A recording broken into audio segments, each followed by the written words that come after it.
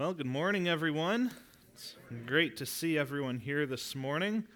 This morning, we're going to continue our series in the book of Acts. So if you would turn with me to Acts chapter 16, we'll be looking at the first 15 verses. So Acts chapter 16, verses 1 through 15. I will read it, pray, and we'll get on with our message.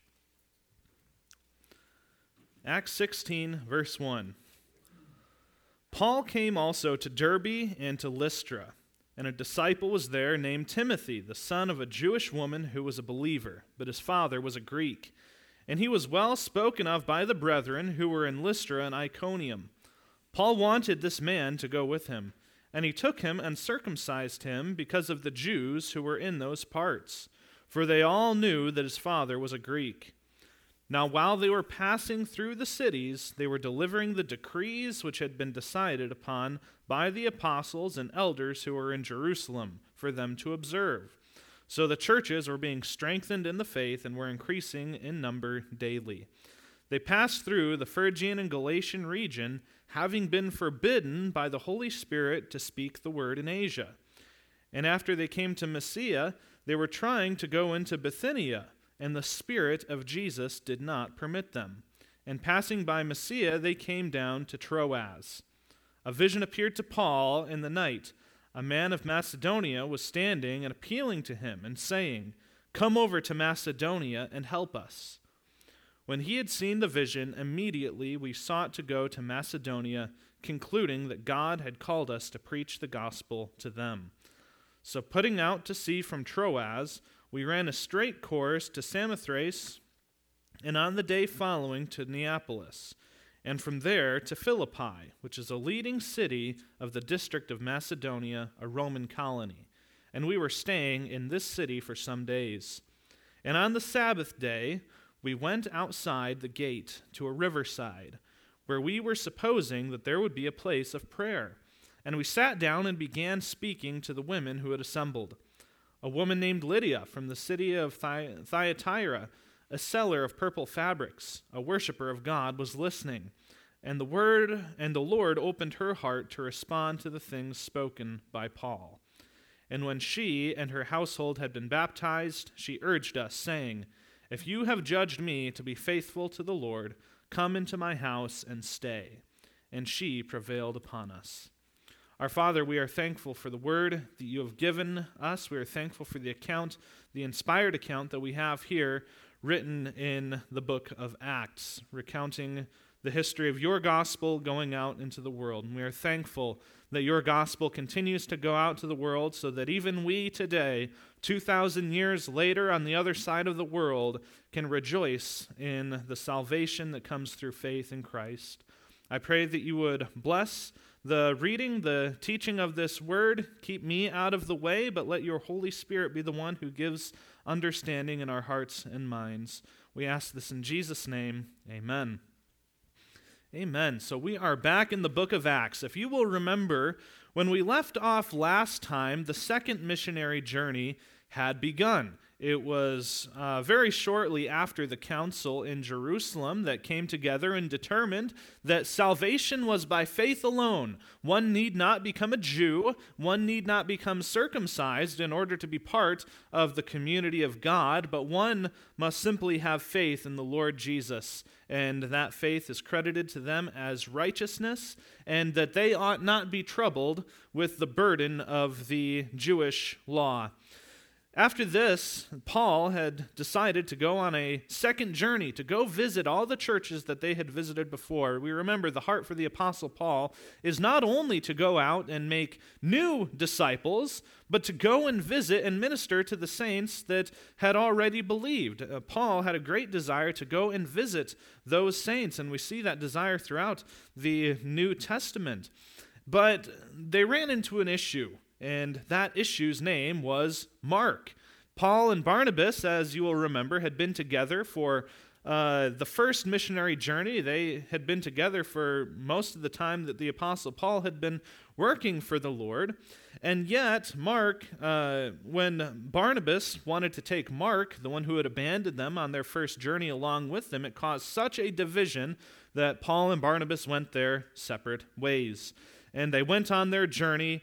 Barnabas took Mark and sailed away to Cyprus, and then Paul took Silas, one of the saints from Jerusalem, and being committed by the brethren to the grace of the Lord, and they traveled through Syria and Cilicia, strengthening to the churches. And this is where we catch up to them in verse 1 of chapter 16, where they came to Lystra and Derbe, which are in the Galatian regions. So these would have been churches that would have received Paul's letter to the Galatians.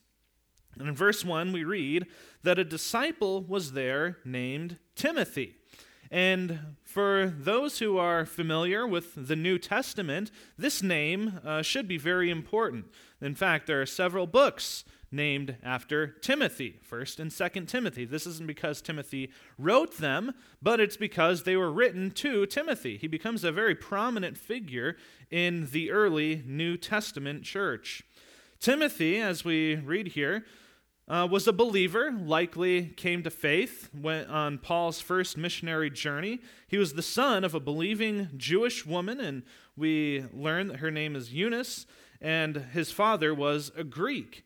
And 2 Timothy also tells us that he had a grandmother, a believing grandmother named Lois, and who with his mother taught him the scriptures from a very young age. In 2 Timothy chapter 1, verse 5, the Apostle Paul says, "I am mindful of the sincere faith within you, which first dwelt in your grandmother Lois and your mother Eunice, and I'm sure that it is in you as well." So the Apostle Paul encouraging Timothy, I know of the sincere faith that your grandmother has, that your mother has, and that now you have.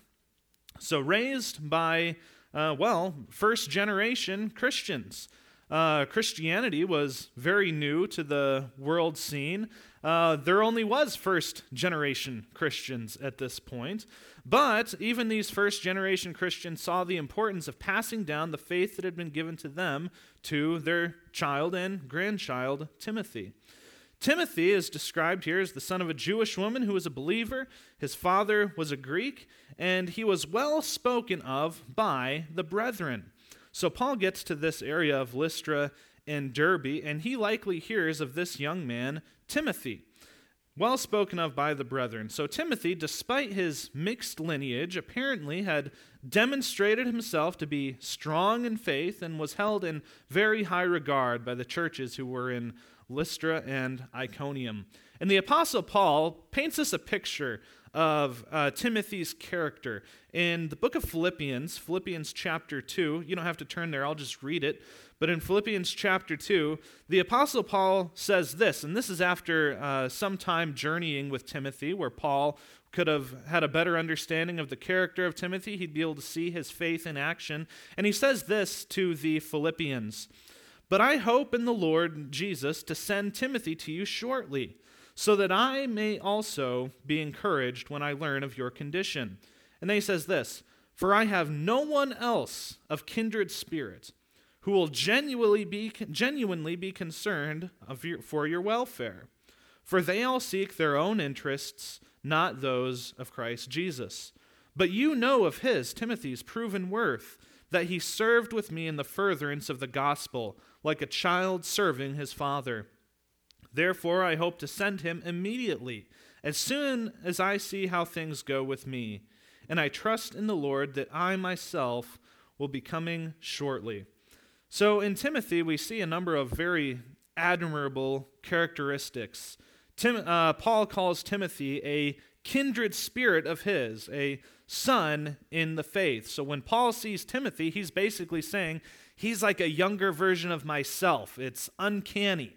Have you ever met someone that you really just clicked with? Someone who basically may as well have been able to finish your sentences. Someone you get along with so well, and you agree on so many different things. You work so well together. Well, that's what Paul found in Timothy. It's like, I found a young man who we're kindred spirits. It's like we were separated at birth. It's like he's the son I never had. What an amazing thing. He's a kindred spirit, and he is my son in the faith. I've taken him under myself to raise him up, to build him up in the things of the Lord. He also says this about Timothy, and this is something that we as saints can aspire to. He says that only Timothy is genuinely concerned for the welfare of the saints. What's a mark of the Christian? That we love one another. How will the world recognize that we are followers of Christ? Because of our love for one another. And what does the Apostle Paul say of Timothy? He has a genuine concern for the welfare of the saints. It's not just because that's the position he was put in. It's not that he's actually self-serving and he just so happens to help those around him. No. Timothy's genuine concern was for the saints, for the welfare of the saints. He's also described this way, that he seeks first and foremost the interests of Jesus. Well, how do we fit that with, he's seeking the welfare of the saints and first and foremost the interests of Jesus? Well, what are the interests of Jesus? Well, of course, that is the welfare of the saints, the building up of the saints, the discipleship of the saints. And Timothy, because of his great love for Christ, has great love for the saints. What are the two greatest commandments? Love the Lord your God with all your heart, soul, mind, and strength. And the second is like it. Love your neighbor as yourself. The second flows from the first. If there is genuine love for God, there will be genuine love for neighbor. If we have genuine love for Christ, then we are going to have genuine love for the saints, the one whom Christ has called to himself, the one whom Christ himself has shown love to. So we can emulate Timothy in that way, in his love for Christ and his love for the saints. And he also says this, the Apostle Paul says this about Timothy, that he demonstrates himself as faithful in his service in the furtherance of the gospel. What is Timothy's number one concern? The furtherance of the gospel, right? That comes right along with it. The gospel is the message that Christ gave us, his people, to bring to the world. The good news of the death, burial, and resurrection of the Lord Jesus Christ for the forgiveness of sins. And that was Paul's concern. That was Paul's desire, was to know nothing among those who he went about into but Christ and him crucified. And that was Timothy's concern too. Know Christ and him crucified. So because of Timothy's tremendous character and the connection that the Apostle Paul had with Timothy, he sought to bring Timothy along with him on the mission. And that's what we read. Paul wanted this man to go with him. Paul sees Timothy and he says, this is someone that I don't want him to be anywhere but with me. I want him to serve the Lord under me. I want Timothy to aid me as I go about in this mission because, man, this guy is just like me. He's so like-minded. He has the welfare of the saints in his heart, the love for Christ in his heart. He seeks to share the gospel. He wants people to know the gospel. So he decides to bring Timothy with him. And we do see throughout the book of Acts that Timothy does remain with Paul throughout his journeys. There are times where they're separated, of course, but we see the tremendous amount of love and respect that Paul has for Timothy. Paul entrusts Timothy with the care of the saints. Oftentimes, the Apostle Paul sends Timothy to churches such as the Corinthian churches, the Thessalonian churches, to teach and encourage. In the passage that we just read in Philippians, the Apostle Paul says, I hope to send Timothy to you shortly. Though I can't go to you, the next best thing that's just as good as me coming is Timothy going. So Timothy is often sent by Paul to these various churches. And Paul, we see throughout his own writings that he refers to Timothy as his own son. And we even have 2 letters in the New Testament that are from Paul to Timothy. So we see this great and deep connection that these 2 men in Christ have for one another. So Paul seeks to take Timothy with him, and Timothy does go with him. But then we come across a verse that that might be a little confusing, that might throw us for a loop. Remember what we had just read in the previous chapter about circumcision. Well, what did the Council of Jerusalem decide?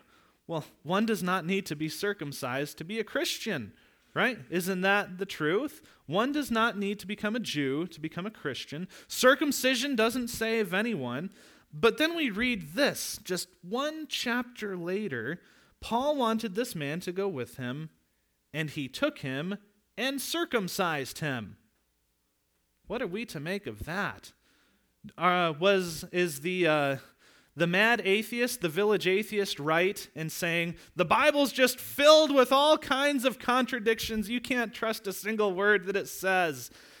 Is that what is going on here? Did Paul change his mind between the Council of Jerusalem, going out to the churches? And remember, part of the reason he's going to these churches is to deliver what the Council of Jerusalem said. Did the Apostle Paul change his mind between that time? Well, no. There's a few things to understand. The Council of Jerusalem had just concluded from the Scriptures that one did not need to be circumcised to become part of the church. We talked about that. The Apostle Peter at that council even said that the Jews themselves could not bear the burden of circumcision and everything that came with it. So we need to understand, Timothy was not circumcised to be saved. Paul didn't just unilaterally change his mind and say, man, you're great if only you were circumcised, and then only then you would be an actual true follower of Christ. That's not what's happening here. We need to be careful not to misunderstand the nature of circumcision. There's only one way to salvation. There always has been one way of salvation. While circumcision and the sacrificial system were laws that marked out the people of Israel as God's chosen people, it is not these things in and of themselves that save anyone.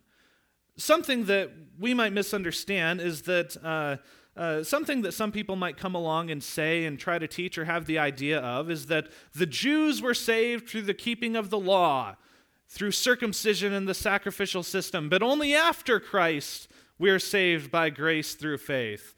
Up until this point, yes, the only way to salvation is through that system which would include circumcision, but after the cross, all of that is done away with.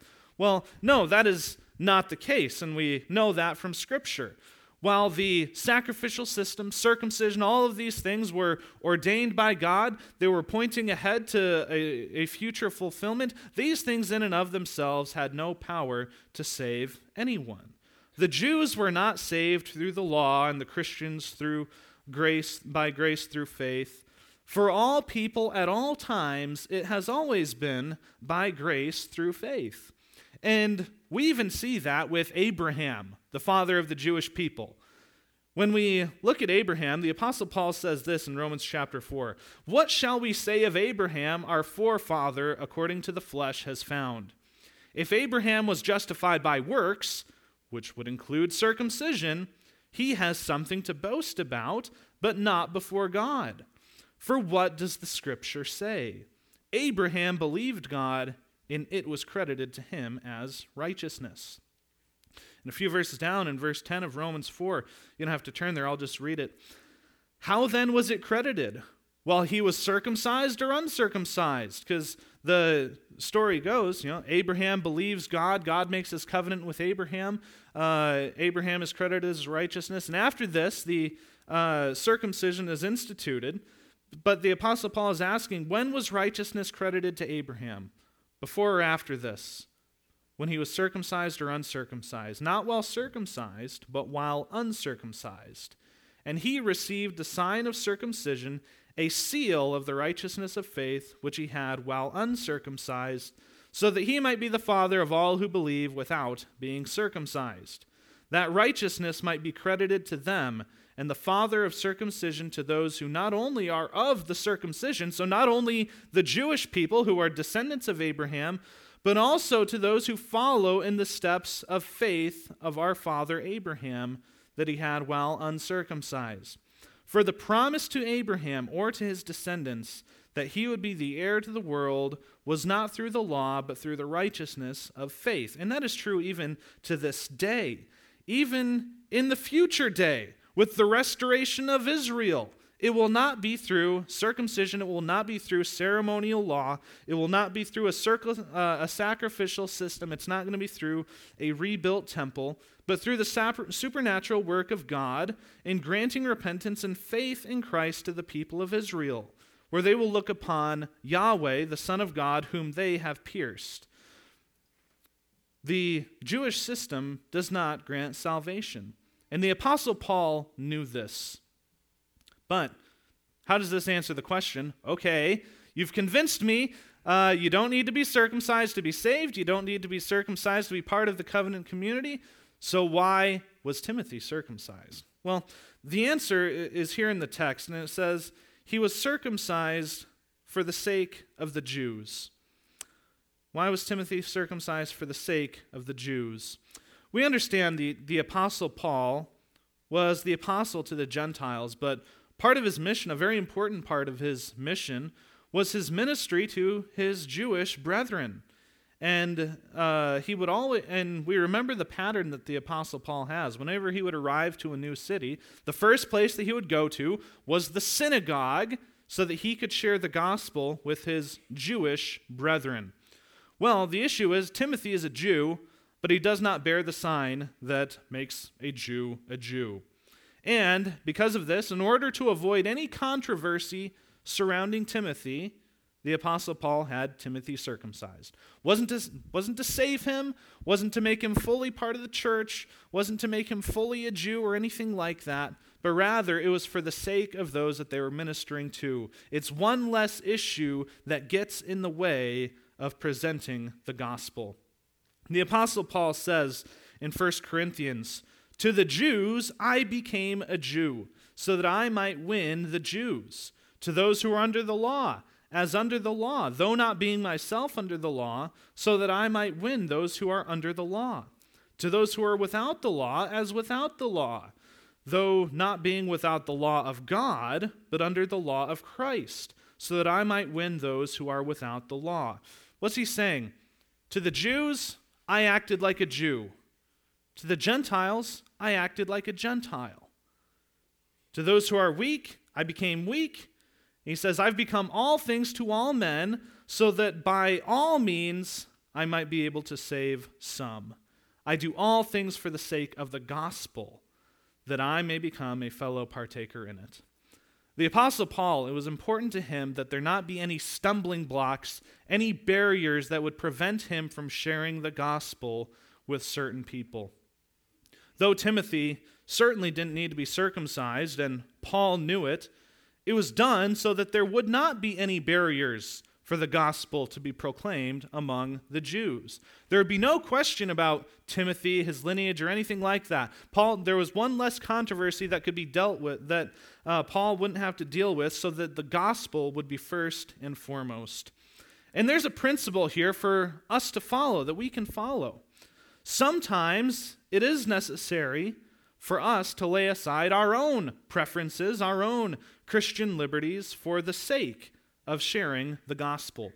We see this a lot of the time in foreign countries, right? When we think of missionaries who adopt the different customs of different countries that they're evangelizing, so that there's no barrier that would prevent them from sharing the gospel. Women might wear a hijab, or men might grow out a beard, or Christians may refrain from eating or drinking certain things in order to avoid offense, because these offenses would be unnecessary stumbling blocks that would prevent someone from hearing the gospel. As Christians, we do have liberties. We are free to exercise them, and no one has the right to judge us for any of these things or try to take them away. However, at times, for the sake of the gospel, there is a great amount of wisdom in setting aside our own preferences to avoid any stumbling blocks that would get in the way of a clear gospel proclamation. And that, I think, is what we're seeing here with Timothy. They didn't want his Gentile father and his questionable lineage to be a stumbling block that would get in the way of a clear gospel presentation to the Jews. So, we move on then. We see that they were passing from city to city, and they were delivering the decrees which had been decided upon by the apostles and the elders who were in Jerusalem for them to observe. And so the churches were being strengthened in faith, and they were increasing in number daily. So they're going through the cities that they had already visited. They're visiting these newly established churches that had only been around for a few years, churches that had been founded by the Apostle Paul. And along the way, they're encouraging the brethren. And that was one of Paul's primary things. He wanted to encourage the brethren. He wanted to feed the brethren. Another purpose of this journey was also to deliver the decrees from the Council of Jerusalem. Because remember, these churches would have been mixed churches. It would have been a mix between Jew and Gentile. And it may be hard for us to wrap our minds around that in our day, but in that context, remember, Jew and Gentile did not meet. They had nothing to do with one another. They didn't eat the same food, they didn't have the same practices, or anything like that. And yet, within the church, they come together as one. And while they are one, there is still a great amount of potential for conflict, especially surrounding this issue of walking in the Mosaic law, right? Things regarding circumcision. So they're delivering these things to the churches, encouraging the Gentiles and Jews to live in harmony. The churches are being strengthened, and the churches were being strengthened in faith, and they were increasing in number daily. So the mission goes on. They pass through the Phrygian and Galatian region. In these next few verses, we run into some things that are kind of interesting. Having been forbidden by the Holy Spirit to speak the word in Asia. And after they came to Mysia, they were trying to go to Bithynia, another region, and the Spirit of Jesus did not permit them. And passing through Mysia, they came down to Troas. So, what's the Apostle Paul's heart? What's in his heart? He wants to go wherever he can go to share the gospel. That's the reason the Apostle Paul lives, to go where no one else has gone to share the gospel. And great, here's this great big region of Asia right in front of us. It's right to our south. I want to go to Asia. I want to go to cities like Ephesus, and I want to share the gospel with them. But what happens? We read something interesting. They were forbidden by the Holy Spirit to speak the word in Asia. What do we make of that? Well, Paul says, okay, I can't go to Asia. Well, I'll try to go north. I'll go into Bithynia. That place hasn't been reached yet. But the Spirit of Jesus did not permit them. And it's interesting if you look at a map. I don't know if your Bible has a map in the back. 29th book of the New Testament, right after the 28th book called the Concordance. So in the maps, we can even look at the Apostle Paul's missionary journey and follow it along. And the second missionary journey, it's really interesting. He goes basically to the border of Bithynia and Asia after traveling through the Galatian regions. He wants to go north, he can't. He wants to go south, he can't. So he goes to the west. And he keeps going west until he can't go anymore. He arrives in the city of Troas, which is right on the Aegean Sea. So Paul has this great desire to go wherever he can go, but wherever he wants to go somewhere, God shuts that door in his face. No, you're not going to go to Asia. No, you're not going to go to Bithynia. So he keeps going, traveling west. He sought to go west, and so he sought to go into Asia. He wasn't able to go there, wasn't able to go to Bithynia. The only way he could go was he ends up at Troas. And the only way he could go any further than Troas is to put on his little swimmers and go out into the Aegean Sea. So Paul really is at a dead end here. And it's a dead end that he was brought to by the Holy Spirit of God. And I think there's an interesting principle that we see here. We see that sometimes God closes doors for us. Sometimes he prevents us from going where we'd like. Sometimes he prevents us from getting the jobs that we would like, engaging in the ministry opportunities that we would like. Sometimes it seems like the way is laid plain for us, and when we want to go, that door is shut in our face. And we might say, God, what's going on? Well, it may seem discouraging to have these opportunities go away, because remember, there's a great amount of fruit that's to be gathered in Asia. And Paul will eventually go to Asia, but he wasn't able to go there at that point. That may be discouraging to us when there's an opportunity that comes along and we say, oh, this is perfect. But then, well, we call it life happens and we weren't able to do it. In reality, God happens and God prevents us from going where we otherwise would like to go.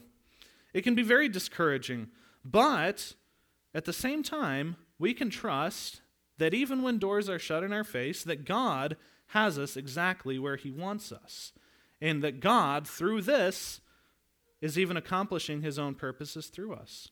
And there's a great story of how this may play out in reality. In 2009, in Pakistan, there lived a Christian man. If you know anything about Pakistan, it's not necessarily a friendly country to Christians. And being a Christian, this man had very limited opportunities. There were many jobs that he could not get on account of being a Christian. There were all kinds of troubles that he had to go through on account of being a Christian. All kinds of opportunities that probably came and went that he wasn't able to take because of his faith as a Christian. The only job he could get was working as a janitor at a all-female school in Pakistan, an all-female university, where he only made $60 a month. And this was 2009, so $60 is a little bit more than $2022, but even back then, that's not a lot of money. It's all because he was a Christian. So he's shut into this place where, really, what opportunities are there for this man? Well, an opportunity did come along, because in 2009, there were 2 suicide bombers who, dressed as women, went and attacked the school. They shot the security guard to get in, and they were making their way to the cafeteria, where somewhere between 300 and 400 of these Muslim women were. But because of the doors that were shut in this man's face, because this was the only place he could be, he was the one who prevented those suicide bombers from getting in and killing hundreds of Muslim women, and he died in the process. So we see that even with these closed doors, that he was exactly where God wanted him at that point. And God was glorified in the actions of this man, and this story has gone around for some time, so who knows what the fruit of this action was, but it's certainly nothing that he expected. But it's all because God shut doors that would otherwise be open to him. So we, too, can trust that when doors are shut, when we aren't able to do the things that we want to do, go the places we want to go, when we're not able to get the job or the ministry opportunities we might want, we can trust that God has us exactly where he wants us. And where did God want the Apostle Paul? He wanted him in Troas. And it was only when he was in Troas, where they hit a dead end, where there were no other options available, that God made the way forward plain to the Apostle Paul. We continue reading. They get to Troas in verse 8. Passing by Messenia, they came down to Troas, and a vision appeared to Paul in the night. A man of Macedonia was standing and appealing to him and saying, "Come over to Macedonia to help us." And when he had seen the vision, immediately we sought to go into Macedonia, concluding that God had called us to preach the gospel to them. So only when all the other doors were shut, the way was made plain. It was time to go to Macedonia. He receives a cry for help. A man from Macedonia saying, "Come to Macedonia and help us." And this is a reminder of the peril that the world is in. The world needs help. Macedonia needed help. And what is the help that the Apostle Paul has to offer to Macedonia? Because remember, who is Paul? He's a traveler. He's a rabbi. He really doesn't have a tremendous amount of influence in the world. He doesn't He's not in charge of any armies, or he doesn't have a great amount of political influence. But he receives the call from Macedonia to go help. And what does Paul do? When he had seen the vision, immediately we sought to go to Macedonia, concluding that God had called us to preach the gospel to them. So they set out, and Paul understands that a cry for help means a cry for the gospel. Paul understands that man's greatest problem is ultimately his sin problem, and that the solution that God has given Christians to meet the problem of the world is the gospel. That is why we're here, to share the gospel, the good news of what Jesus has done. We recognize in the world that there are many needs, and we can play a part in meeting these needs. There are people in the world who have health issues. There's all kinds of poverty in the world. There are injustices. And yes, we can come and meet those needs. Even here at the chapel, we play a part in meeting those needs. That's what we're doing with the Operation Christmas Child, and it's a wonderful need to meet. But the greatest need is salvation from sin. People are in need in all kinds of areas, and the greatest help that they need is deliverance from the judgment of God. So when Paul hears the cry for help from Macedonia, Paul didn't set sail there so he could start building hospitals. Not that hospitals are wrong, they're a great and godly gift. He didn't set out to start building homeless shelters or campaign for reforming the government or anything like that. Not that those are wrong, not that we shouldn't take part in those. But he recognized that their greatest need was for the gospel. And that's what they set sail to deliver to them. And something else to notice is that up until they arrived to Troas, the missionaries were referred to in the third person. They were called they, right? They did this. But then in verse 10, you'll notice something is a little bit different. When he had seen the gospel, immediately we sought to go into Macedonia. And though Luke doesn't make a big deal here about it, it seems that this is the point of the journey where Luke, the author of the book of Acts, meets up with the apostle Paul. So in just the last few minutes, we'll read the last few verses. So putting out to sea from Troas, we ran a straight course to Samothrace, and on the day following Neapolis, and from there to Philippi, which is a leading city in the district of Macedonia, a Roman colony, and we were staying there for some days. So they arrived to Philippi, one of the leading cities there, a very wealthy city, and a very idolatrous city. When we consider wealthy people, we think of people who don't need anything. Well, Paul shows up to a wealthy city, and he says, these people need help, right?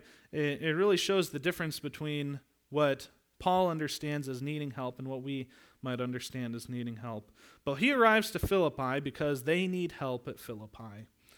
And Paul, as is his custom, sought out the Jews. And on the Sabbath day, we went outside the gate to the riverside, where we were supposing that there would be a place of prayer.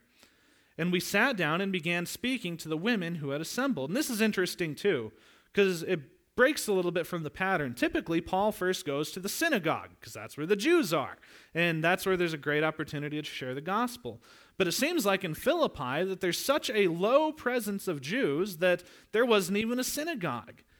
Typically, at least according to different literature, you only needed about 10 men to establish a synagogue in a city. That's all you really needed.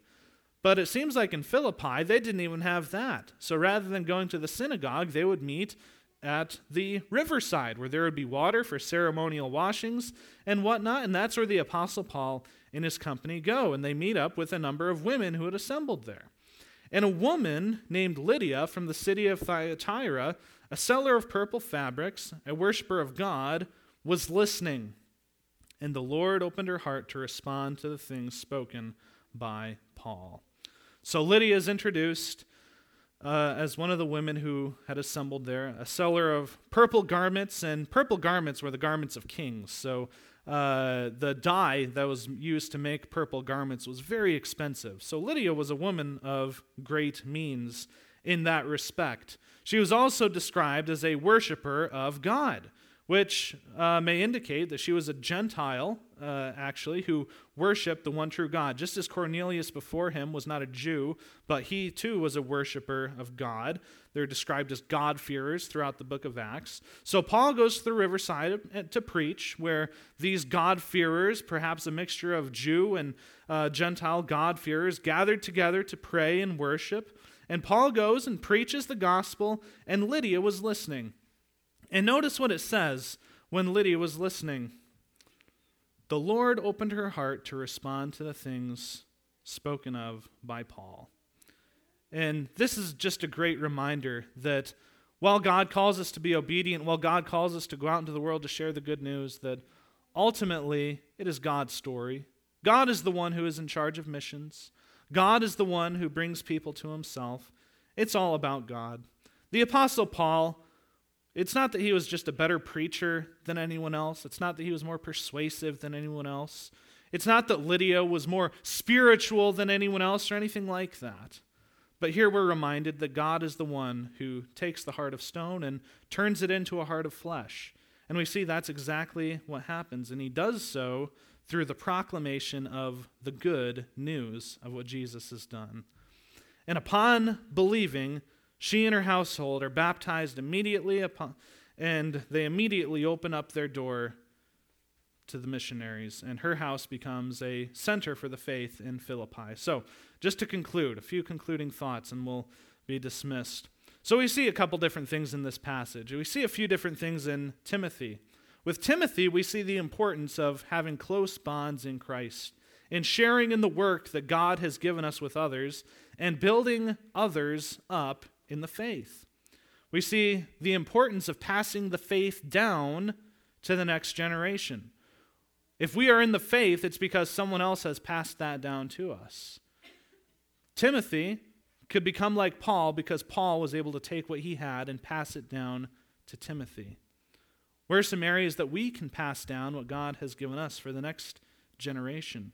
We also see in Timothy that sometimes there is wisdom in laying aside our liberties for the sake of the gospel.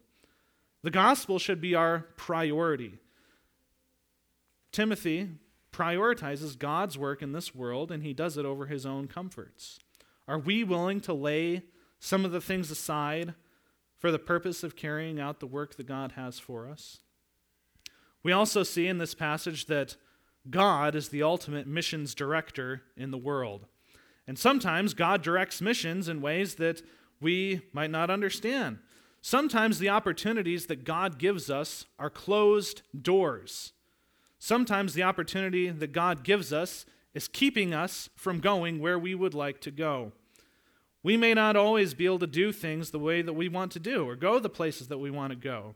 But it doesn't mean that we aren't exactly where God wants us for his own purposes.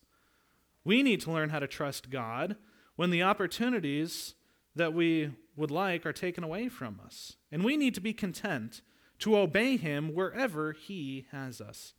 And then third, with Lydia, we're reminded that God is the one who ultimately changes the heart. We're reminded that this story that we're reading is not Paul's story. It's not the apostles' story. It's not Timothy's story. It's not Lydia's story. This is God's story. The book of Acts is about the continued ministry of Jesus Christ through the Holy Spirit working in his people. And just as it was God's story then, the story that we are in is God's story now. Now, just as it was then, God is the one who brings the increase. Now, just as it was then, we are here to serve and worship the living God. And now, just as it is then, God is the one who is sovereign over history. God is the one who is building his church, and he graciously uses us to do so. May we be obedient in walking where God has us and faithfully carrying out the work that he has put before us. Let's go to the Lord in prayer. Our Father, we are thankful for this time that we've had together, for these great truths that we find in your word, these reminders of your gospel, the good news that meets our needs, our greatest need, the need for salvation. We're thankful that you have brought us here together to hear of this good news, and we're thankful that you see fit to use us in bringing this good news to the world. Father, I pray that we would be faithful where we are at, recognizing that we are exactly where you want us to be. I pray that we would take what you have given us, whatever it may be, and put it to work for your kingdom. We ask these things in Jesus' name. Amen.